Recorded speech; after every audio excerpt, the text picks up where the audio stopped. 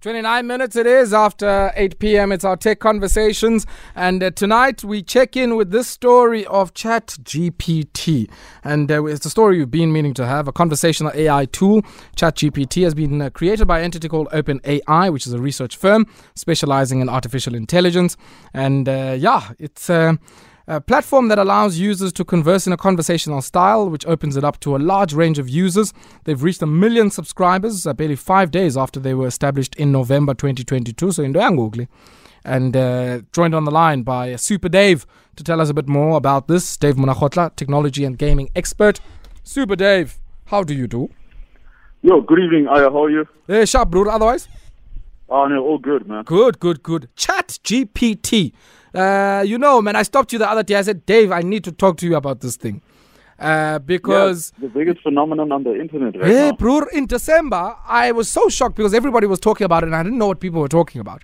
Until in January, I saw a video and then I asked people on the socials last week, hey, but guys, schools in New York have banned this thing for homework because they say effectively you can talk into this thing and it can write your homework, basically. What is it and what does it do and why is it making so many people freak out? Sporting rights. Oh, yes. If you go on if you go on their website, there's a little pop-up that asks you what help do you need? Oh, then there's like little prompts. One, I need to pay my account. Two, reconnection. Three, what? So imagine, so then you type in, give out to pay my account. One. Then an automatic reply comes through. Then you just follow the prompts up. So that's that website's artificial intelligence trying to navigate some of the small issues that service provider probably has, and they're trying to use that just to get it out of the way. So now imagine it on a large scale, just like you said, universities and schools in the state of New York City have banned this app. Princeton itself has banned this app. A lot of schools in the USA have banned this app, and they're looking at ways whether does this work for schools or not. But now imagine, going back, Aya, you write a lot of articles, you write a lot of schoolwork. So imagine at this loggerhead that in this economy, what would be in South Africa? Supa Dave, no, wait. Dave, wait. Yeah? Hold the line. Hey, your line, chief. Maybe walk outside again and walk back in or something like that. We'll try and call you again on a much better line. Why am I losing Dave when he starts to talk about how this chat GPT can help me? Because who knows, ngaphala PhD mos kalo chat GPT. Supa Dave, do we have you back on the line? It's the remnants of load shedding creeping their way into my network. Hey, my brother, no, take strength, man. Don't worry. We can hear you better now, though. Okay, cool. So I was giving you that example of the pay TV service. Every time you go on the website and you make a query, and that query comes up as like an automated reply. Because now you're talking to the pay TV service. So you write a lot of think pieces, you write a lot of articles, you do a lot of written work for school. So now let's say you add loggerheads with your next topic, or you don't know how to explain a certain idea that you have in your head. Sure. Then you just go to ChatGPT. Then you say, okay, what is load shedding, and how can I solve it in the next 5 years? Then because ChatGPT, the guys at OpenAI, they've been gathering written text from the last probably since written text has been on the internet. They've been gathering all that data, and that's the app itself uses all that text data that the guys have gathered, and it will write for you. It will respond for you in a matter of seconds what your solution to load shedding will be. Based on what you've trained it. And because they've been gathering, so the data that they've been gathering, what makes it so special is that it's human written data. It's all the articles, all the newspaper articles, all the textbooks, all the encyclopedias, every little piece of written text that's ever hit the internet. They've taken this and they've put it into this artificial intelligence. So last week somebody interestingly went and wrote. Let me just actually get this. So they went and wrote my name on the Chat GPT, and something came up, right? Yes. And some of the information was correct, a lot of it wasn't. But I must say, I found quite interesting how it's able to troll the internet so quickly. What is that? Is that like some algorithm where they go and pick up keywords somewhere on the internet and effectively compose something into something that's comprehensible? No. It's all the data that OpenAI have gathered over the years. So that basically means that there's a whole chunk of your work inserted in their servers. Whether it was a newspaper article you did for the different publishers that you write for, whether it was a thesis piece that you did for Varsity, or was it a research piece that you did for a company. Mm-hmm. All that information is being stored on servers, and we live in the age of information where our information is being sold to different buyers for different reasons. Then you find that somewhere along the line, some of your old articles are sitting at the OpenAI server, and it's gathered that information. It knows your style of writing, and that's the beauty. Well, I hate to say that's the beauty of it, but that's how Chat GPT is actually winning people over. Is that it's actually taking from real humans, and it's writing in our own unique style. So when I write my game reviews, I have my own unique way of writing, and the app itself will try to mimic my writing style or your writing style, or whoever your favorite author writing style is. So that's where you see the comparison between you, what you've written, and you say like, but as you read, you realize that no. I would have constructed this sentence a bit more differently. No, and I think the other, issue, and we'll certainly see it now in some of the tweets I'm going to read, Dave, is, there's mixed opinion on this, especially on the ban by schools in New York, just in case students use this Chat GPT to write their homework. Mr. Morale on Twitter said when, I raised this matter sometime last week, he says it's definitely the wrong approach. It makes these schools look like they're fighting the inevitable instead of promoting ways of keeping up or even adding to this innovation. Lemogang Makabanyane says, look, automation is beautiful even in all its limitations, but I don't think it's ideal to replace thinking, not in a cyclical way or a cynical sense whatsoever. Societal standards have dropped drastically over the years because we choose to compensate people for incompetence all of the time. Tebe Muntse holds a different view. He says, honestly, ChatGPT is a massive opportunity, especially in underserved schools, to teach advanced concepts in digestible ways. Also an opportunity to leapfrog language barriers in teaching. Yeah. And Nzika Dapo saying he's not a fan of any of these apps, Grammarly and the likes. And Speech Nzaumbe says traditional learning systems will eventually become obsolete, and ChatGPT in full swing. There's always an opportunity to leverage all these AI inventions. Resistance only delays the speed at which AI tech is meant to operate and advance learning, research, and production.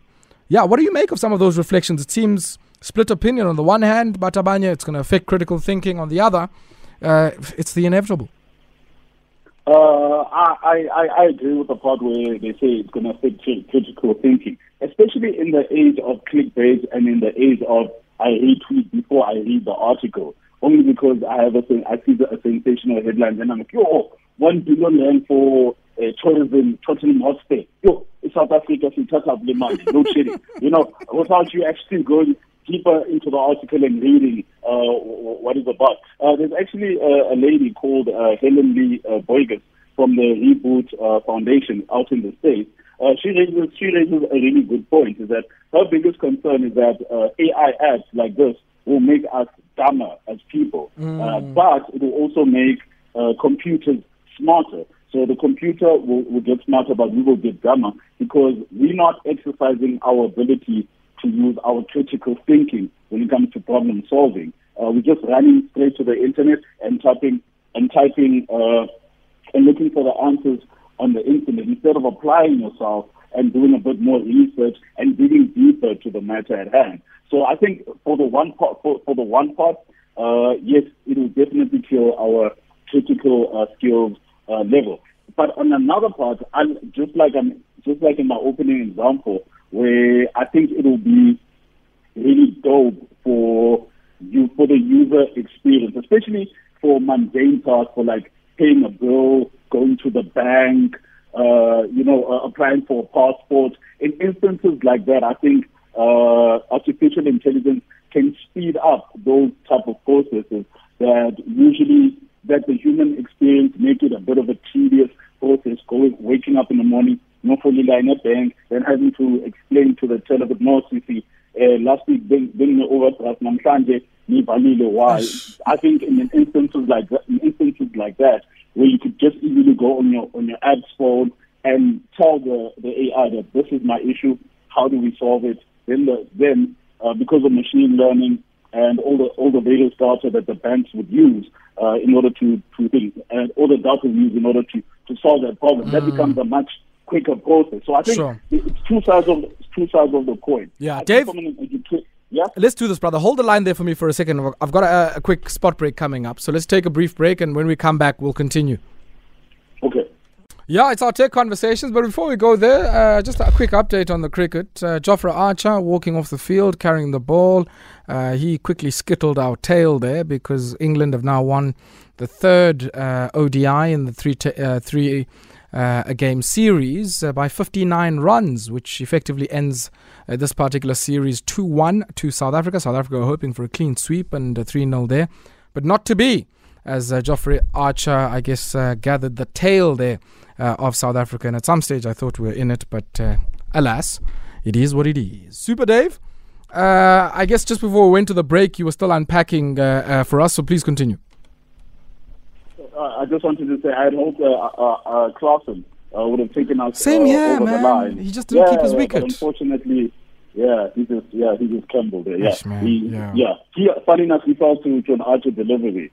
So shut up. Great spell by Jofra Archer. Well deserved. Yeah, and well deserved fifer there for him. Definitely. So I was just saying that when I hear that there's two sides to the coin of this chat GPT situation. Is that I think from a customer service point of view, artificial intelligence and just generally in how the world is moving towards, it will definitely be beneficial. But from a critical skills and critical thinking point of view, I think that's where it will hurt us, because just like I said, as people we will get dumber because we will rely on the PCs to do the hard lifting, to do the research for us. Because already the guys at OpenAI, they've done most of the work for you. They've been backdating all this text over the years. You're not going out to a library to apply yourself, open a textbook, or even just open a web browser other than Twitter and Instagram and TikTok or YouTube. Just open like a proper a web browser and research whatever project you're working on. So I think from a critical thinking point of view, that's where apps like Chat GPT will definitely hurt us as human beings. But surely, I guess the critical thinking shifts from you writing it out to you giving the instruction. I mean, even that is a critical thinking, knowing what instruction to give. Surely, no? Oh no, I don't necessarily think so. The way Chat making it seem as if whoever, if you take that text and copy it and say, okay, professor, here's what I think is the thing, is Newton's law. Swara. Professor will be like, this is you write really well. Not knowing that, no, that's actually not you who did the writing. It's actually just taking all of Ayabongaka's conclusions, taking that and regurgitating it. Sure. Guys, technology, hey, the more you advance, the more it raises its own contradictions. Funny enough we say this, yeah? The technology website CNET.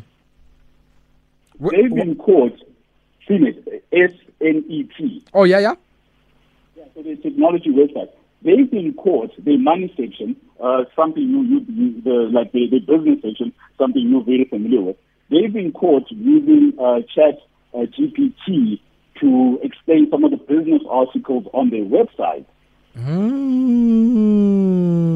So you see, their journals have been taking some tech finance news, putting it on the app itself, then taking it, copy and paste and regurgitating that as news. And that's where I think that's where the danger is, because with artificial intelligence can't tell the difference between fact or fiction. It just takes whatever it's being fed to its database. So it doesn't know the difference between right or wrong. It just knows that this is the information that I have, and this is the information I'm going to put out. Whether it's right or wrong, it doesn't know that. Hey, that's what the AI says. Whether I'm right or wrong, one is ngeni. And I guess that's the danger of it, especially in the age of information, the age of quick information, where people will be eating information at such a rapid pace. News drops now. We've all consumed it in less than 5 minutes. I think we need those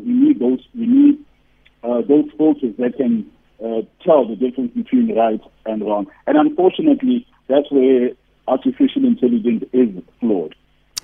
Supa Dave, we'll have to leave it there. And AI continues to reveal a lot more about our society than I guess we might give it credit for. But as always, pleasure, my brother.